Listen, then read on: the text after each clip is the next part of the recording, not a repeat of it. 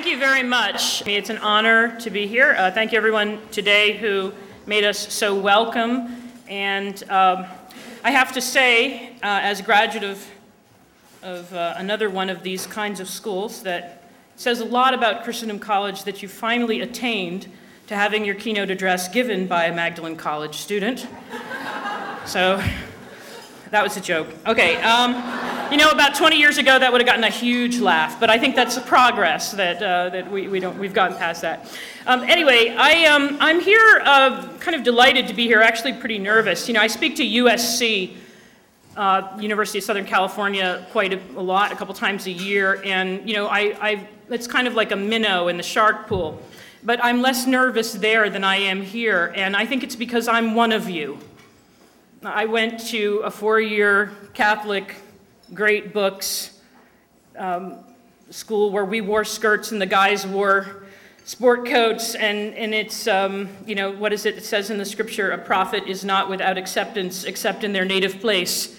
So I fully expect vegetables to come up here being thrown, at some point in the evening. But no, it's really an honor to be here. And I guess what we're going to do, I've changed the name of my talk 14 times in the last 2 days because I wasn't sure exactly what to say, and I'm sure we're not going to get to the end of everything that I would love to say. There's many things, so we will have questions at the end for anything you want to talk about. But I want to start with, I spoke to the Fellowship of Catholic Scholars a few years ago, and my topic was Towards a Catholic Cinema. And I'm not a scholar, so I was very nervous about that talk, and I had really done my homework before going. And I remember at the end of my presentation, one of the scholars raised his hand and said, "I quibble with the whole notion that cinema could ever be considered an art form. Because after all, it's populist, isn't it?" To which I said, with all due respect, Professor, some things are popular because they're great, like soap or the wheel.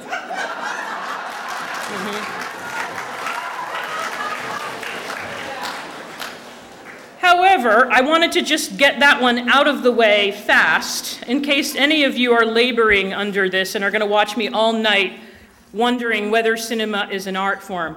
And also, I want to start with a beautiful clip of cinema that came from a movie from 2 years ago. And the reason first of all, I think there's nothing as bonding as the shared experience of beauty. Second of all, I think that anybody who thinks this stuff is easy should just try this. Just try. This is one of the opening sequences from the movie by Pixar called Up. And yeah, there you go. I'm home. So I just wanted to watch this together and watch this story, little story, beginning, middle, end, the story of a marriage. Okay, please.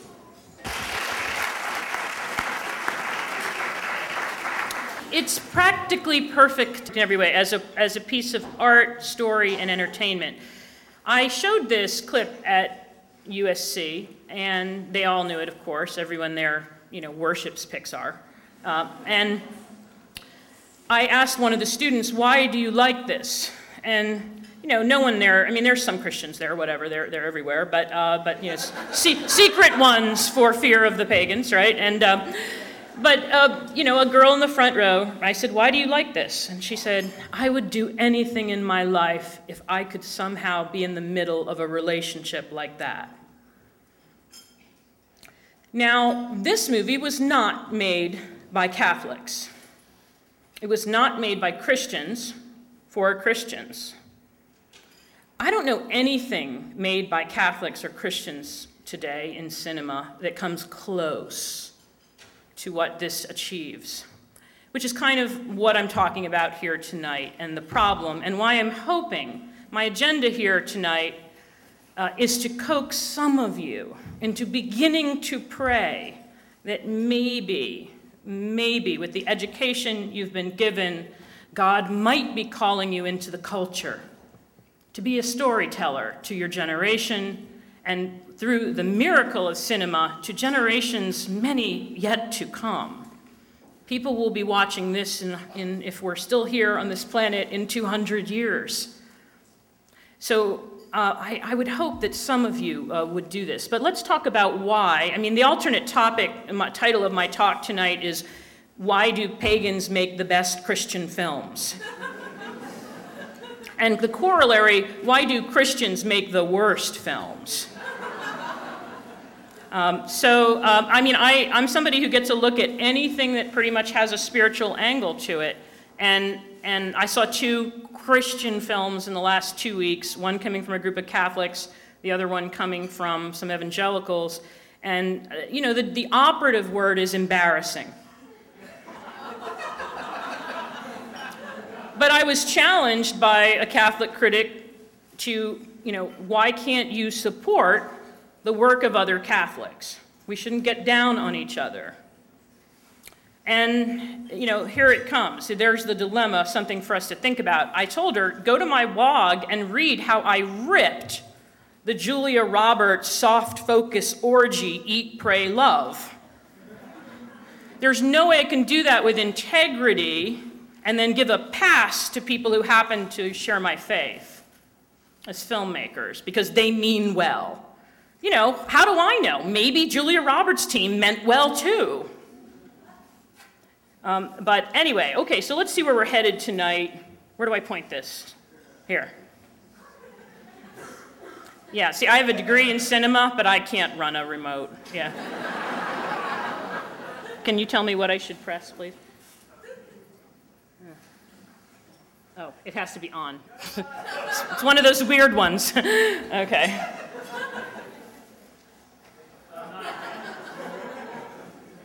I'm sorry, am I pressing the right thing? Green. Got it, thank you. Okay, here's what I'm not going to talk about in the remaining half hour that I have. What is exactly my end time? Whatever you want. Oh no, that's no good. I'm Sicilian. I can talk for... I can talk for 2 hours, it would be clearing my throat, Okay, here's what I'm not going to talk about. I'm not going to spend too much time talking about Act 1. This is the program that I helped to found back in 1999 with 30 other professional writers in Hollywood. We brought with us Vicki Peterson. Vicki, stand and wave. There you go. She's the director of Act 1, and she can answer all your questions afterwards. It's basically a program to train, to be a bridge for people of faith, believers, who are writers or future executives or producers into the entertainment industry, okay? It's something that I wish that we had had when I got to Hollywood, so now we have it, and so you have no excuse not to throw your hat in the ring, because there's a huge community waiting for you. But I'm not going to talk about that. Also not going to talk about the movie Mary Mother of Christ, which is an MGM release that will be coming out next summer, God willing. We're supposed to shoot in Jordan, and so far it's the only Mideast country that has not yet exploded, and they keep moving us around. So hopefully it'll be shot in a month in Jordan. It stars Al Pacino, Julia Ormond, Camilla Bell, Jonathan Rhys Meyers, Jessica Lange. It's a pretty cool film. And the version I turned over, I was very proud of some things in it. One never knows what's going to make it in the end, but anyway, so that's something to keep in your prayers, and I'm also not going to talk about that. Also not going to talk about how to break into screenwriting, directing, producing, whatever it is. Not really going to talk about that tonight. I'm not going to talk about what happened to Mel Gibson, nor how you can get him to be a featured speaker here. But all of these things are fair game in the question period if you want me to talk about any of them, okay? All right, here we go. This is where we're headed in the time we have remaining, and we're off and running. The first thing I want to say is, what do I know? So I want to do a little word of introduction, besides the fact that I went to a Great Books Catholic college, a couple other words about myself for you. Now, you heard my whole bio, or most of it anyway, but still, I have an agenda. Number two, I want to talk about 21st century Christianity and Plato's cave. And I'm so thrilled to be able to do that in an audience that knows what Plato's cave is. Yeah.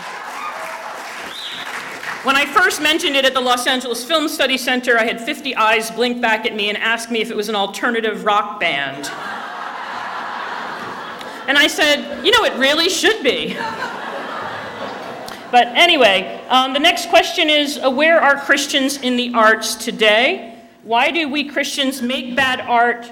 Why do we make bad movies? And how do we earn a voice in the culture? And actually, I'm not sure my slides even go through with all that outline, but it's a really great outline for a talk that someone might give someday. So we'll see how we go. Okay. Why you might trust me about movies. Why you might trust me about movies. And that is because I was raised in Newport, Rhode Island in a very devout Catholic family. We said the rosary every night as a family. When I went to Magdalen, they gave us an introduction to theology test, and I was just whipping through it like this is so easy till I got to the question, how many holy days of obligation are there? And I started to count, and I wrote 24. And when they said 5, my response as a 17-year-old was, yeah, right. I was like, come on, St. Peter's chair, please. And I realized that my mother had been perpetuating a grand hoax on all of us. That's how Catholic we were. Had lots and lots of catechesis. You also might want to trust me about movies because I had a classical liberal arts studies education at Magdalen before it got really weird and something I don't put on my resume.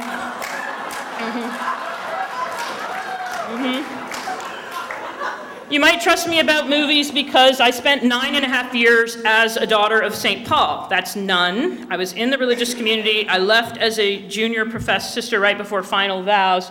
Honestly, I don't even talk about this much in Hollywood because it's such a cliche. Actually, the first time I ever did mention it at a big Hollywood event for project development people is all people that work in developing with producers. And I was standing next to this blonde, leggy thing, and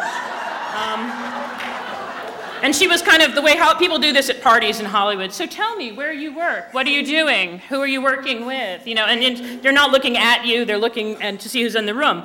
And so I was getting really annoyed. So I said, well, actually, I was a nun for 9.5 years. I just pulled into town 2 years ago. And she said, really? And did that work for you? And I said, clearly not. But anyway, I had a lot of theology and philosophy in the convent on top of what I had at Magdalen, lots of theology and philosophy. And then I got an MA in TV and film from Northwestern, which was the number 4 program at the time. And then I had additional studies, as they said. So you might trust me about movies because of all of that, but you should trust me about movies because, and I'm not going to go through all of this, but if you add them all up as a project development, a professional screenwriter, the founder of Act One, an educator who trains people, a judge for all these things, I've probably read 2,000 scripts. And I've probably seen in short films, because I'm a judge of the student contest, probably 1,000 student short films. And yet I find when I say to Catholics, brace yourselves, you're about to stop liking me. Bella really isn't that good a movie. People say, you know nothing. Ooh, okay. I can't resist, I'm Sicilian. I had to get the drama out there. But anyway, we're gonna get there. We're gonna get there. I'm not saying you can't like Bella. I like pork rinds. And I'm not saying the intentions behind Bella weren't good and there weren't some laudable things and everything. That's not what I'm saying. I'm just wondering if we can have a standard of assessment that puts, if you put Bella next to Up, what do you get? Okay. We don't want to do that, though, do we? All right, so here we have the analogy of the cave, right? And here are the prisoners staring at the shadows on the wall. And here are the people in front of the fire casting the shadows on the wall. And my question to you is, where are Christians in this scenario today? Which ones are we? Which ones? The prisoners. So I have votes for prisoners. I have nobody saying, is anybody going to say we're casting the shadows on the wall? You've got 2 people. Okay. Okay. Two people in the room, so you have to be wrong. But you know what? You got courage, and that's okay. That's a mark of insanity. So, no, I'm only kidding. No, all right. So basically, most of you are unwilling to go out there and say that Catholics, Christians today, are the people who are setting the storytelling agenda for the world. Now, some of you are thinking, they're actually out in the light, outside the cave. That's where the Christians are. We're all done with this. Who wants to say that one? A couple? Okay, there's somebody back there who's in the light. Everyone please follow him because he has all the answers. All right. I anticipated that people out there are secretly thinking they're actually in the light. And you know what the response of the people who are in the light is from the Republic? Wouldn't he, that's the person in the light, remember his former home, what passed for wisdom there, and his fellow prisoners, and consider them pitiable? So in other words, if you were indeed in the light, having escaped the cave, then you would be doing something to enlighten those poor people you left back in the cave. That's the proof. My suspicion is that we are the prisoners, but whereas the Orthodox Catholics, Orthodox Christians are sitting there in the prison chairs with our eyes squeezed shut and our hands in our ears saying, la, la, la, la, la, la, la. It's like Jonah sitting on the hill over Nineveh under his gourd, waiting for God to do away with all the bad people. I think that this is an interesting question, but I think the main point of me showing it to you is the question is, should we be casting the shadows on the wall? So note to disciples in case you're in doubt about that. This is my PDA from Jesus. The mandate. Go into the whole world and tell all men the good news, and I will be with you always. You know, when I came here this morning, I only had the first part, but I had so many students tell me they would be afraid to go to Hollywood that I added the second part. But that's the mandate, to go into the whole world, not to go into the choir loft, not to go into the subculture, not to go where it's safe. But as St. Teresa of Avila said, it all comes down to this: bring God where he's not. And where is he more not than in the world of art and media? You know, Los Angeles is the city of the angels. Don't you love that? The city of the angels. And the angels were told, oh, this is our city. Cool.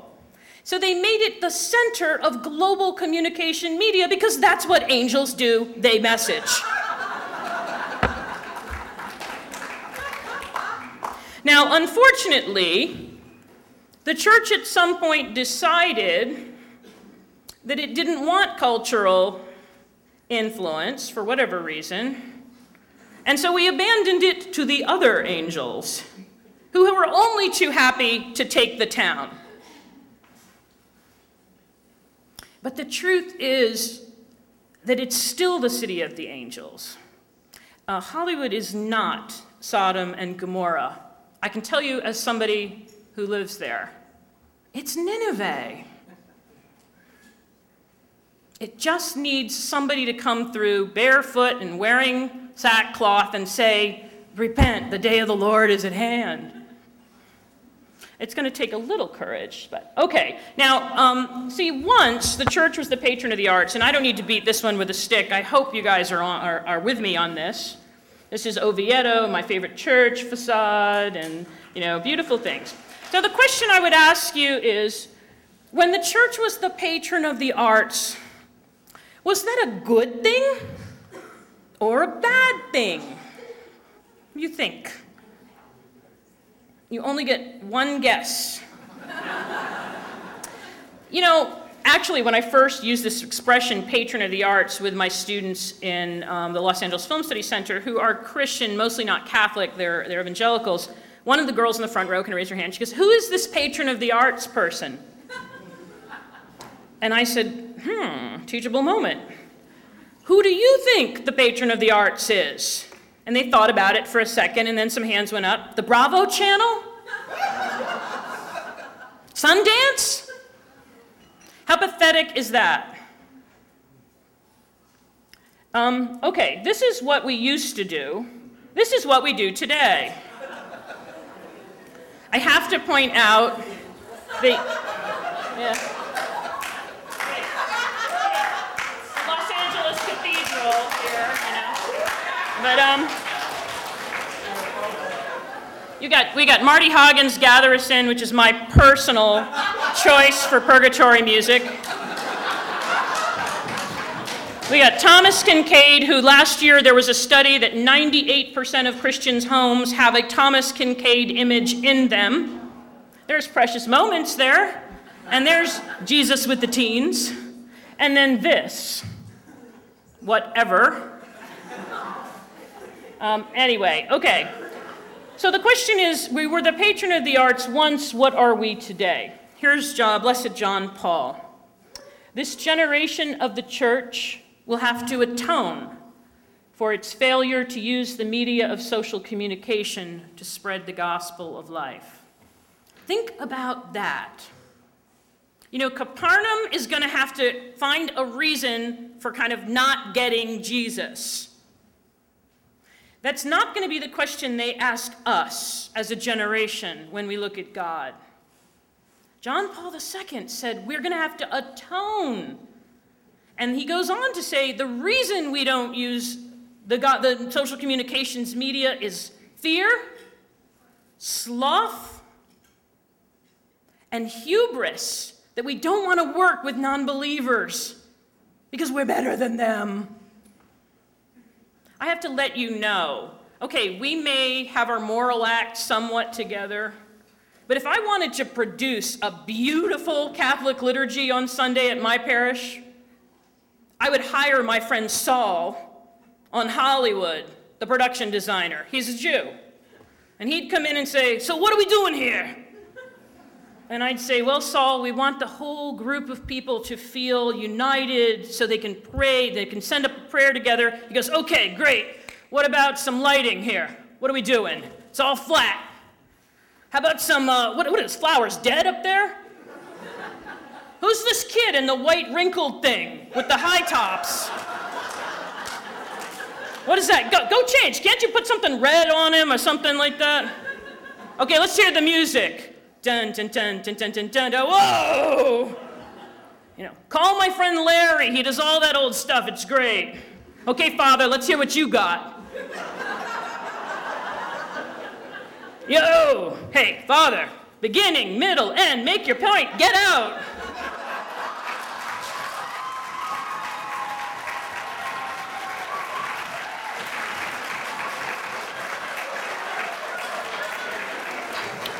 What we're talking about is, as an artist, Saul is in relationship with the beautiful. He doesn't know that the beautiful's other name is Christ, the second person of the Holy Trinity. But he's, as John Paul II said, anyone who is in the pursuit of beautiful, wholeness, harmony, and radiance is, in fact, in relationship with Christ. And so he's able to produce a more beautiful liturgy than we will, and I'll tell you why we fail. Because we've sacrificed the beautiful to other things. Okay, so my point is just to beat it with a stick. The art made by Christians today is not only not beautiful, but tends to be among the ugliest art that mankind is producing. Considering the music that is, and this is from Pope Benedict in Spirit of the Liturgy, considering the music that is in use in most Catholic churches today, we have to conclude that the people of God are afflicted with the cult of the banal. That's the Pope, and I think that's stronger even than anything I've said here. Okay. Now, as Christians, I'm going to say a word about the beautiful here, because I don't think, if I said to you, is Bella a beautiful movie, everybody that's Catholic would say yes, because they would be afraid to be stoned. But let's talk a little bit about what we mean by beauty. As Christians, we want to think of beauty as this. And it is beautiful. But I read the church saying, well, what about this? This is a frame from the movie Apocalypse Now. As a work of composition, what do we think about this? What do we think about this? Is this beautiful? Is this ugly? What do we think about this? This is from Seventh Seal, Mar Bergman. As a work of composition, does it suggest incompleteness? Does it suggest something missing, something extra? Does it work? Does it emote? So the thing is, the word beauty for us comes from the Greek word, excuse me for saying this at Christendom, I know you guys all know this and can do it much better than I can, but this was for USC students, so, bear with me, right? No, actually, I didn't do this talk at USC. They would have no idea what I'm talking about. So, okay. The question is, it comes from the Greek word kalen, which means to call.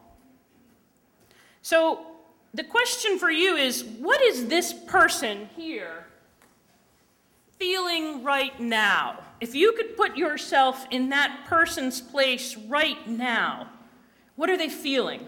Somebody. Awe. Why are they feeling awe?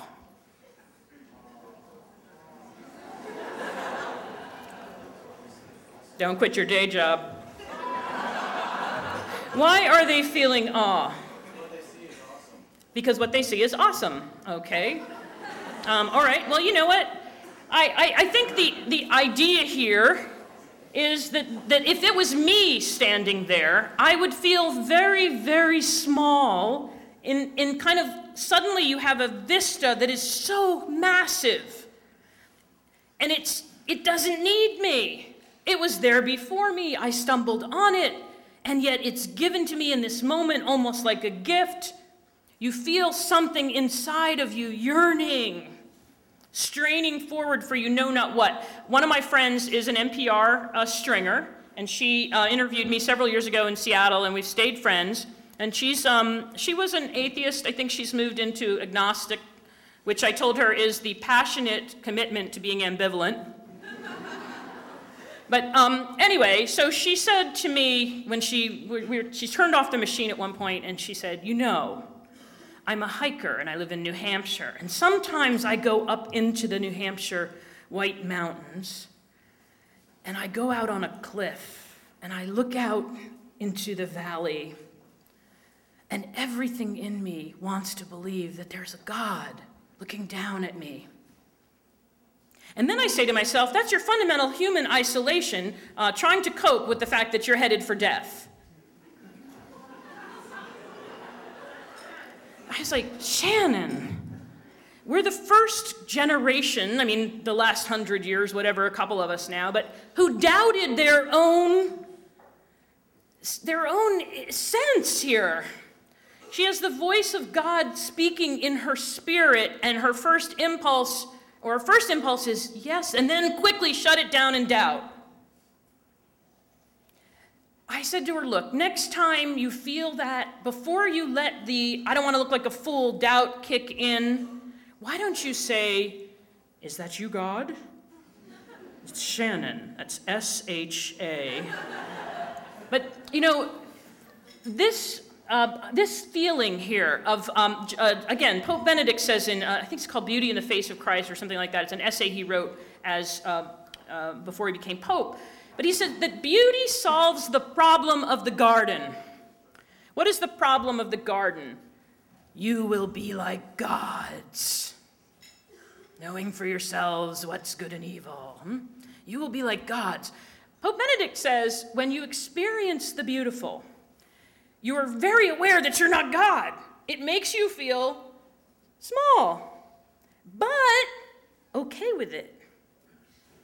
you feel at the same moment glad. You feel gratitude. And it's like, oh, being a creature's pretty cool. This was a gift given to me. I don't want to be God. I like going around frolicking and experiencing this. Now, the problem that, as Pope Benedict says, he says, the problem is that we are less and less an agrarian society where people would experience God in moments like this. For me to experience something like this in LA, I'd have to get in the car and drive for 2 hours. I mean, I could go to a red carpet and watch Angelina Jolie and Brad Pitt, and and that is quite awesome. They're very beautiful. But the point is that, and the Pope makes this point, as people become less and less connected to the unmediated creator, his stuff done in his own hand, they're going to need art to give them the sense of the beautiful, because they're not going to be able to get it any other way. And he says the two ways in which we can confirm in people the truth of the church are the beauty of the lives of the saints and the beauty of the work that we create, the art that we create. Okay, can I have some water, please? Excuse me. All right, now here's, oh rats, too bad. This is a picture based on the short story, A Good Man is Hard to Find. Yeah, Flannery O'Connor is the patroness of Act 1. And to tell you the truth, we've had 52 converts through Act 1, and I'm pretty sure it's a combination of that we expose our separated brethren to John Paul II's theology of the body as it relates to art and Flannery O'Connor. And it's the combination is pretty irresistible. So, but anyway, the Pope says the church needs the prophetic voice of the art.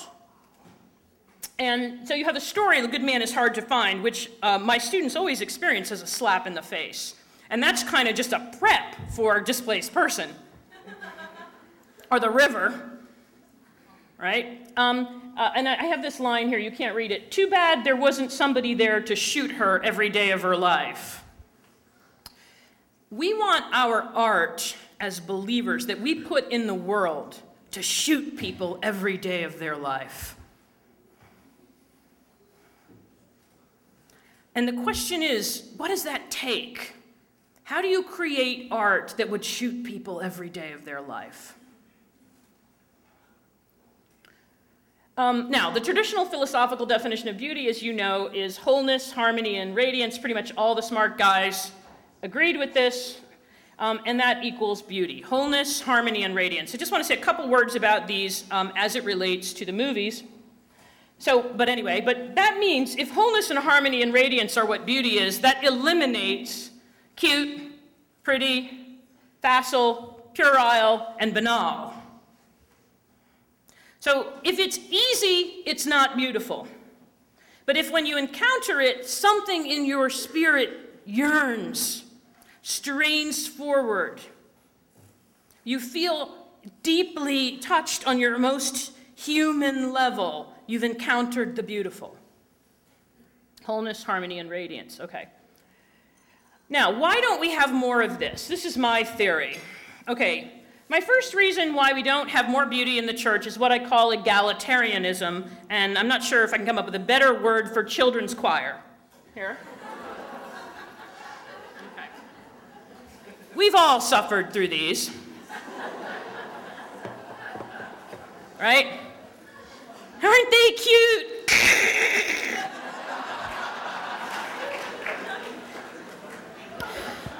I came out of Mass one Sunday and I said to Father, I was shaking. The music was so bad.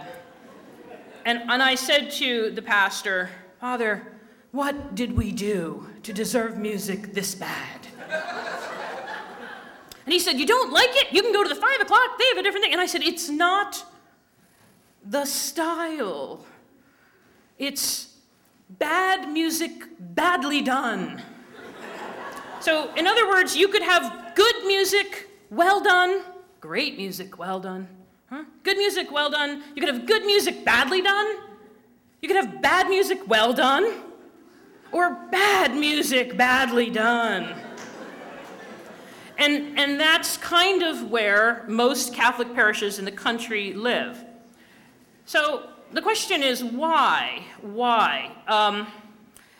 When I went, and after suffering through this, let me say two things. So then Father said to me, Barbara, you know, if a mother's 4-year-old child brings her a little drawing, she takes it and says, oh, that's so beautiful, honey. She doesn't say, this is crap. So I said, Father, let me put you another case.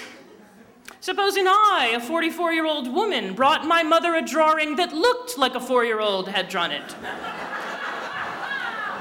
What would my mother say?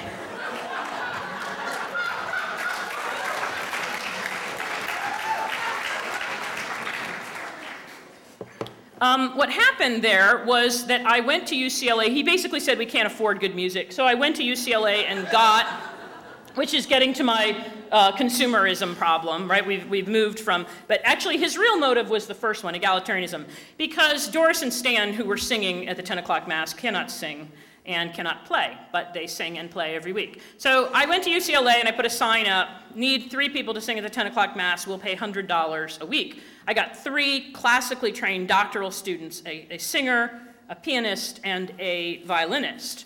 And they said they would do it for $100 a week. Now I thought, this is not only cool, but none of them are Catholics, so I will sit with them every week and talk to them about our liturgy and go through our readings and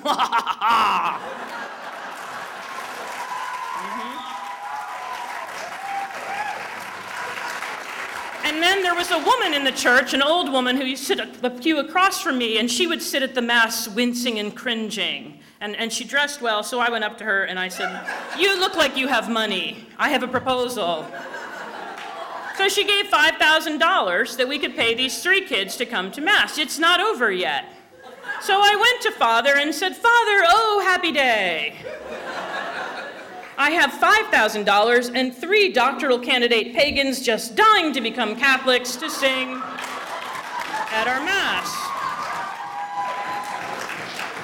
And Father said, he listened to the whole thing, and then he got a very pained look on his face, and he said, Doris and Stan have been here for about 15 years. And I said, Father, they can't sing. And he said, you know what, in a year when your money runs out, I'm going to need Doris and Stan again. And Barbara, I'm not going to hurt them. I'm not going to hurt them that way. I said, so you'll hurt 1,000 of us. You'll flay our aesthetic sensibilities to save the disinformed Doris and Stan. And I think that we've really lost something in the church here because, you know, I've been to Rome many, many times. And when you go through St. Peter's, there's no wall in St. Peter's for the lovely people who had a heart for the Lord but couldn't paint.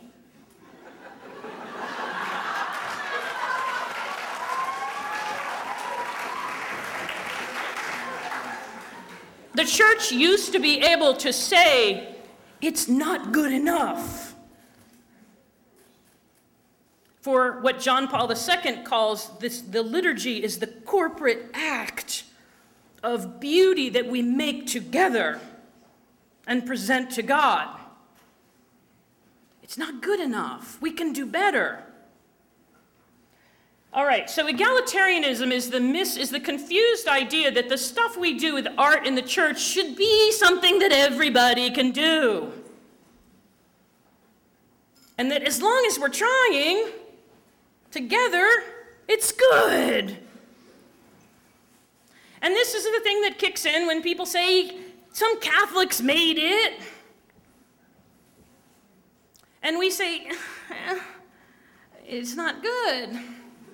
My sister's an opera singer. She once did a study of the 3 biggest, most prominent Catholic catechisms. She did this for her graduate thesis in her master's degree. The 3 most prominent hymnals in use in the Catholic Church in America today. And she found that less than 25% of the composers had any musical training. I'm glad you groaned. That's awful. I mean, we're singing music that Barney would reject.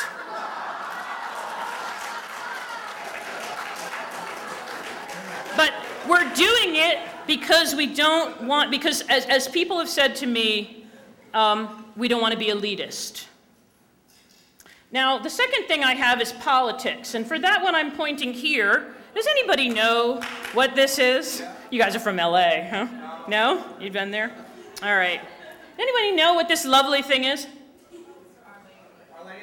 It is Our Lady, Queen of the Angels. What's wrong with you?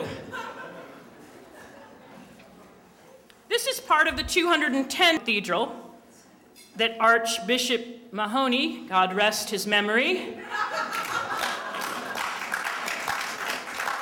said would stand for 500 years in LA. Personally, I'm counting on the first big one. But anyway, this image, when we first went through the cathedral, when it was first built, they had a tour guide, and she stands over the door, of the outside door. There's no image of Our Lady inside the main body of the church. But she stands outside over the door. And the guide explained to us that my students actually call this Man Hands Mary.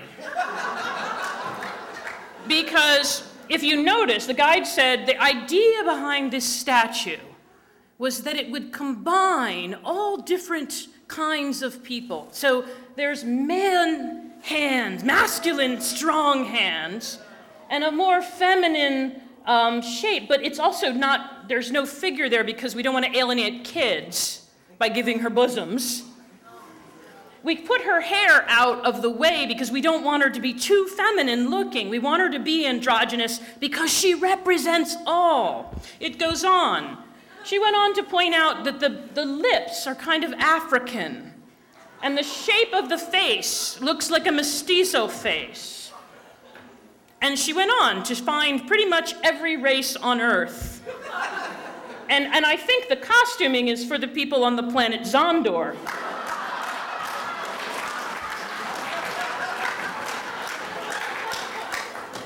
But anyway, I raised my hand wearily when she finally took a breath, and I said, you know, it's kind of ugly.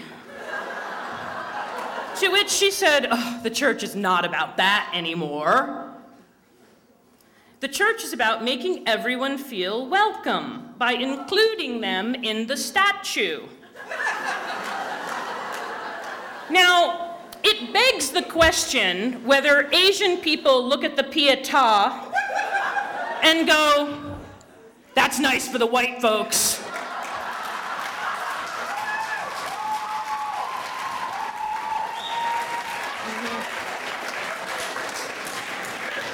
But the real truth of it is, God did not ever make a human being with man's hands and a woman's head and an African lips and a mestizo thing. That's called a freak show. But they weren't going for wholeness, harmony, and radiance here. They were going for agenda. So they sacrificed the beauty because of the political point. Now, I don't mean politics in a left-right sense, because I see this on the right just as badly. I recently had to critique, there's a whole movement now that people on the right should make movies, and it's going on in Hollywood, and it's happening. There's a lot of us that are meeting, and there's money coming in. And so what you're seeing on the right is the impulse to make propaganda for the right. So there was a movie called American Carol, made by some dear friends of mine, and I told them this, but frankly, it was a rip of Michael Moore. A rip, without the slightest bit of sense that this is a human being who is still, sadly for all of us, but true, loved by God. It's really inconvenient. We don't get to do what they do. Propaganda is a distortion of the truth to get people to manipulate people. We don't get to do that. All we get to do is make beautiful things and hope that people's hearts will respond. So we have this case now of people on the right saying, we're going to do something that's going to show them. I get this in pro-life movies. There's always Christians trying to write pro-life movies. For the most part, pro-life movies don't work. The best pro-life movie I've ever seen was Juno, made by some pro-choice people. Thank you. That one should really get a big round of applause. Juno is a beautiful film and unintentionally pro-life. In fact, Diablo Cody, the pro-choice woman, was horrified when she found out people were saying pro-lifers were liking it. And she said, I didn't mean to make a pro-life movie, I just told the truth.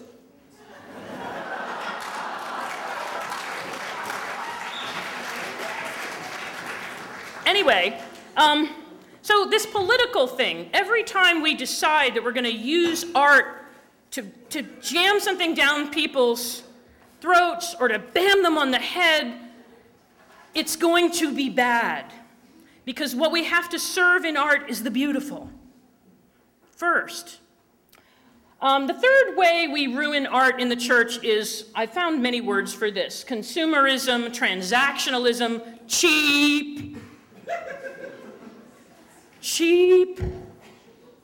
I can't tell you how many meetings I've had with people who say to me, we're going to make a movie that's beautiful, and they come to me, we want you to write it. And I'm like, talk to my agent. And then my agent calls me up and says, Barbara, they weren't even going to give you a third of what the Writers Guild minimum is. And I said, well, how much were they offering? And he'll say, a piece of chicken. The honor of doing something for God. What I find with Christians in art very often is we boast and we talk like we want to play Major League Baseball. And then we fund like we're playing Pee Wee League. And then we stand back. Okay, there was another movie a few years ago. God love them. Sweet people. I shouldn't say the name of the movie because they really are. Catholics called me, and they were going to make a movie about a Catholic saint. And they asked me to read the script. And my note was, this script is problematic in every way in which a screenplay can be problematic. I feel that I have not expressed myself clearly enough. So I said, first of all, it's this is wrong with it, and your story. And I said, they're like, we're going to shoot in a month. I said, you're not ready to shoot. The script is nowhere near ready. The movie will be bad. The thing in Hollywood we say all the time is, if you have a great script, you might get a good movie. If you have a good script, you probably won't. It's that hard, and there's that much that happens between the blueprint and the final construction, So anyway, I said to them, the script is terrible. Also, you're not working with real talent. You're using, people that aren't professionals. Acting is actually a craft. You should hire people who know how to do it. So is cinematography, incidentally. Anyway, there was a pause on the phone and a chuckle, in which he said to me, Barbara, you don't understand. All of us are praying to St. Therese for this movie. We're saying a novena. She's incredibly powerful, and it's gonna be amazing. To which I responded, St. Therese is talking to you now.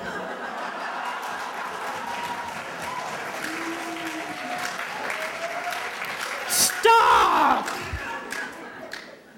It was a disaster.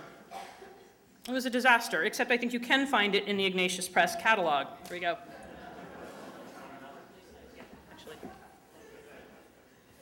Because in the end, what we want is stories of saints. They can be tacky and banal and easy and badly acted and badly written, but if it's a story of a saint, we're there.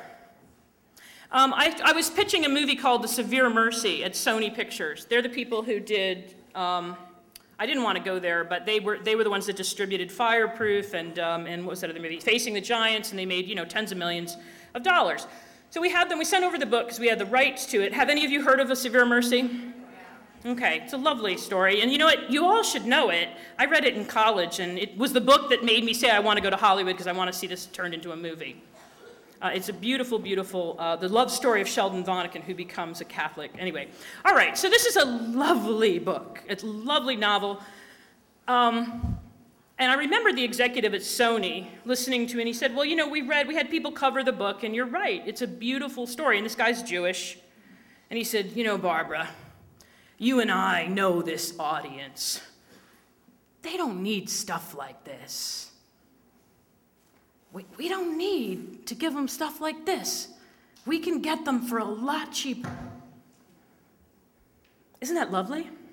Aren't you proud of that?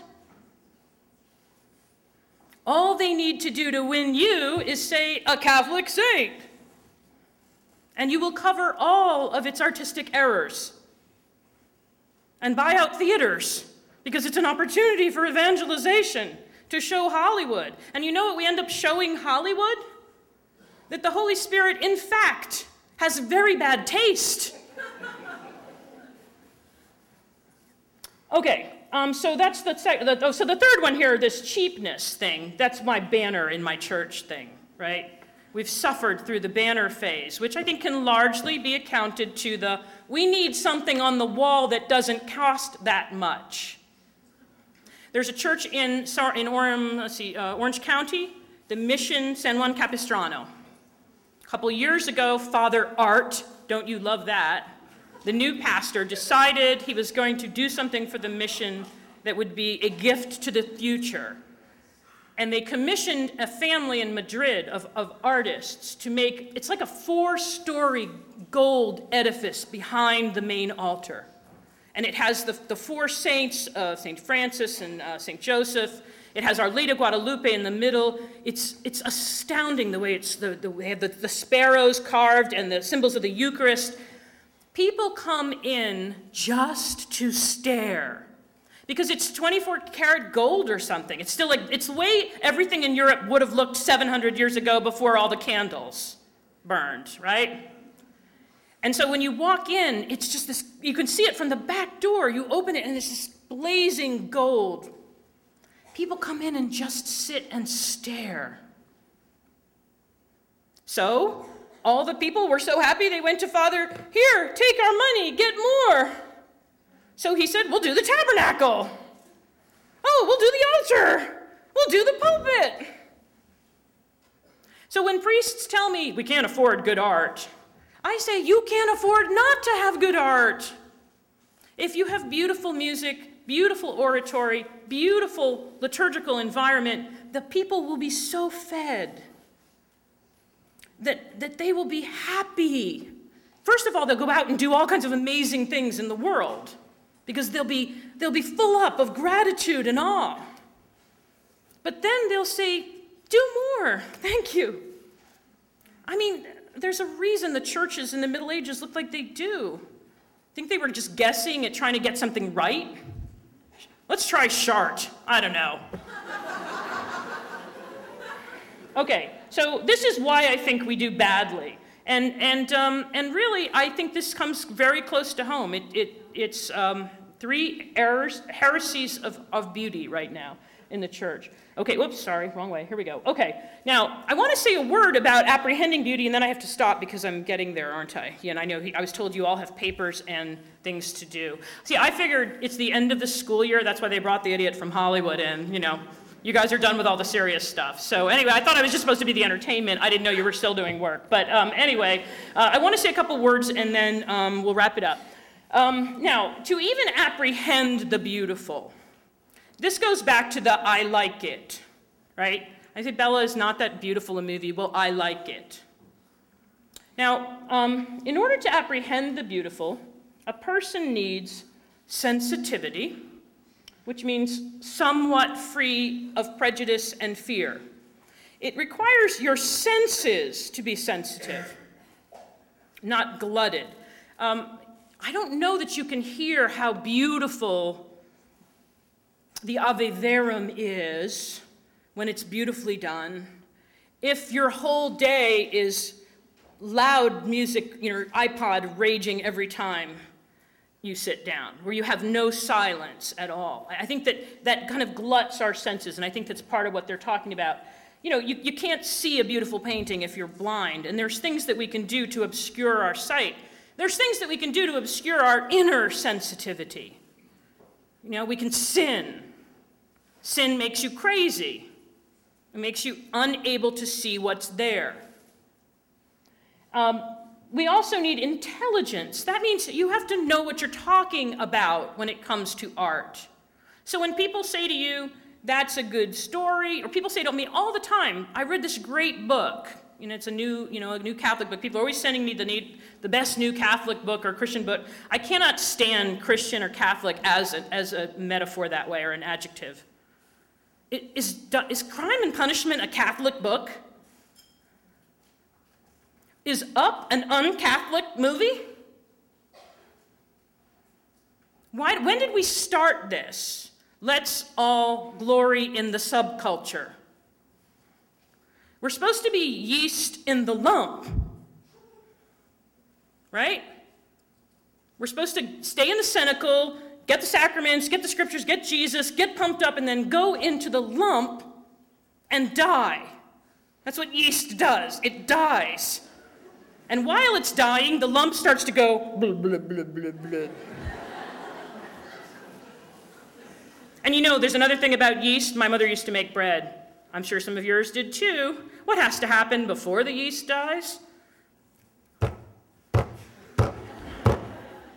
That's you guys getting pounded. And then you know what happens? I remember after Mom would pound the heck out of the lump, she would put it in a corner and cover it with a towel and leave it in the dark.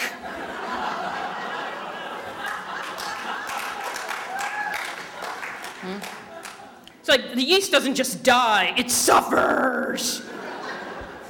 Okay, so intelligence, knowing what we're talking about.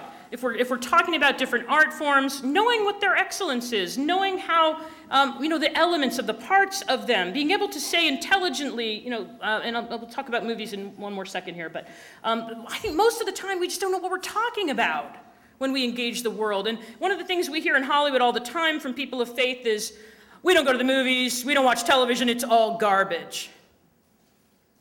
And we sound like idiots. Excuse me, you saw Up? Oh, well, except that. Everything but not Pixar. Pixar's not garbage, but everything else is. Really? Have you seen What Not to Wear? Come on, Iron Chef America.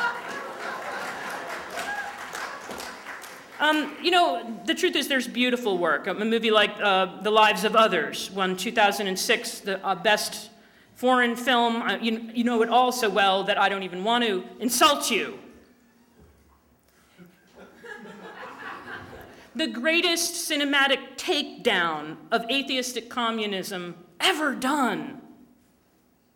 So good that Hollywood gives it the Oscar, even though it completely spits in their face. But they're artists first, more than they're leftists. And they have to worship at the beauty there. But that year, I was like, what are we doing? What are we raving about? The Lives of Others, we should be like, that's the one we should be buying out theaters for, except that I don't believe in that. But if I did, I would say that one. I think if a movie's good, it should sell itself. I don't think it needs cute little, we're gonna fool Hollywood campaigns. If you could fool Hollywood by buying out theaters, don't you think Hollywood would do it? All right. The last one, to apprehend beauty is you need imagination. I love this one. This is from Etienne Gilson. I said Gilson earlier, and one of the professors corrected me. So, what he means is it takes imagination for you to experience when you encounter something beautiful. Then your history combines with it. And together, your imagination combining with this living, breathing radiance, which is Christ in the beautiful, speaks something personal to you. This is why two people can look at the same painting or stand by the seashore. And two people can look at the same sunset and say, one of them will go, I have to ask her to marry me. And the other one will go, I need to go to confession. The same sunset, combining with two different people, brings a new message. So these are the things you need to even see the beautiful. And I think that the one that stops us a lot is this prejudice and fear thing. And I'm talking about on the right, my people, us. We have a thing that if it's new, it must be bad. If it came from Hollywood, it must be bad. If pagans made it, it must be bad. If it was made by Catholics, it must be good. You know? This has nothing to do with the beautiful. So just to push this point, I'm going to just do this because it was such a great slide and I get a good laugh out of it, but just kind of beating it with a stick. But you can adamantly insist to me that this is the greatest dancing ever seen on the earth. And this would be a combination of ignorance, sensitivity, and imagination, I imagine, huh? But I feel all the time that people are doing this to me with movies and books. This is the greatest book ever. And I'm imagining this slide. Because the truth is, if you adamantly think this is the greatest dancing that has ever been done, you would be wrong. You would be wrong. And this is before Dancing with the Stars. Okay. You know what? We're not going to get here. I think I'm going to wrap it up there. I was going to go into, yeah, I know you guys are great, but yeah, sorry I'm here all week. Not really. Yeah, you know, I was going to say, let me just say this, we'll end with this, why we love the movies and why I'm not going to be able to redeem them all tonight. Have me back next year and I'll redeem the movies for you, right? But, you know, why do we love the movies so much? And why, when I hear people say it's all garbage, does that make me want to hurl? The movies are the coalescing, the combination. I'm a screenwriter, how bad is that, right? A movie is a combination of the four classical art forms. So, you know, think about, in times past, I was reading an article about Emily Dickinson not long ago where there was a woman who was a singer in the 19th century. She was called the Swedish Lark. And she came from Europe, and she toured the United States in like 1850. And people in Emily Dickinson's town, she came to Boston, and they got in the car from Amherst, and they drove all night to go and hear her sing. And then they drove back. So it was a 2-day thing where the whole family went, because they didn't have recorded music. But they knew, we can't miss this. So the power of the music. You know, people with money would paint on their walls because of the power of composition. Come see my mosaic. Come see my window. Come see my painting, my portrait. Why do people have their portraits done? Because it's powerful to look at an image, to see an artist do this thing. Story, literature, this goes back to the earliest times. We all want to hear a story. Always, we're tuned into it. And so the movies have that. And they have theater, performance. Aristotle says, you know, dramatic performances are impelled by this instinct for imitation. We want to see other people sin. We do. Because we want to say, as he says, I don't want to do that maybe, but I want to see how it works out. I'm about to cheat on my wife, but you know what? I'm going to watch Anna Karenina first, and I'll get back to you. You know, there seems to me the poetics is saying if we can live through the choices of these characters and stories, we don't have to make their mistakes.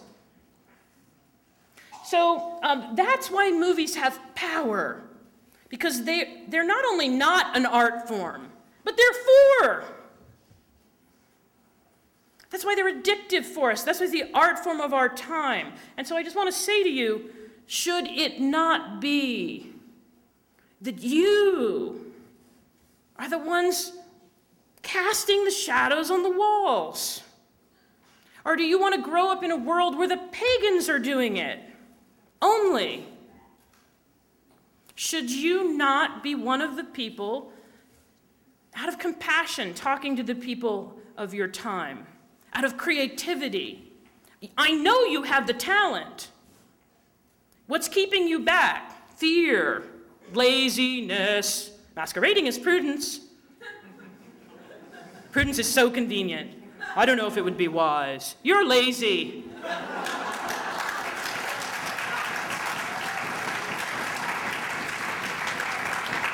So we created Act 1 to be a bridge, so you wouldn't be alone. It's a beautiful thing. And I would say, if you're not the one that should become a teacher to your generation, pray that some of your friends are. Offer your backs to them. Give them some of your money to make their short film. You know, either praise or create. And that's what I would ask you to make your thing. You know what? The worst they can do is martyr us. And then we can say, is that all you got? But most of us are going to die in small rooms filled with other Catholics who stick a knife between our shoulder blades because they don't like the particular nuance of theology that we just made. I would so rather be martyred by a pagan. So that's what I would ask you tonight. Please pray for our work in Hollywood, pray for artists, and pray for the church that we get this together, because it was a very bad idea that the church not be with the arts in the 20th century. And I'll give you a little preview. Euthanasia is coming. I know because I watch television. You know that the movie by You Don't Know Jack? How many of you saw You Don't Know Jack? Oh, look around. Okay, everybody look around. You Don't Know Jack. Anybody? One person. You Don't Know Jack was nominated for 11 Emmys. It won 2. Best Actor, Best Screenplay. It won the Golden Globe. It won the Critics' Choice Award. It won SAG. It was a movie saying Jack Kevorkian is actually a persnickety, crotchety old hero. So get this, guys. The other side is winning Emmys for their euthanasia movies, and we don't even know. Not only don't we have any in the works, we're not even aware that House has had 4 euthanasia episodes, as had Private Practice and ER long ago, and Law and Order. And you better believe that since Terry Schiavo, every primetime show is banging this drum. And what is our response? This generation will have to atone for its failure to use the social communication media to promote the gospel of life. So I throw that out to you. Write me a movie about why grandma shouldn't be done away with. God bless you. Thank you very much.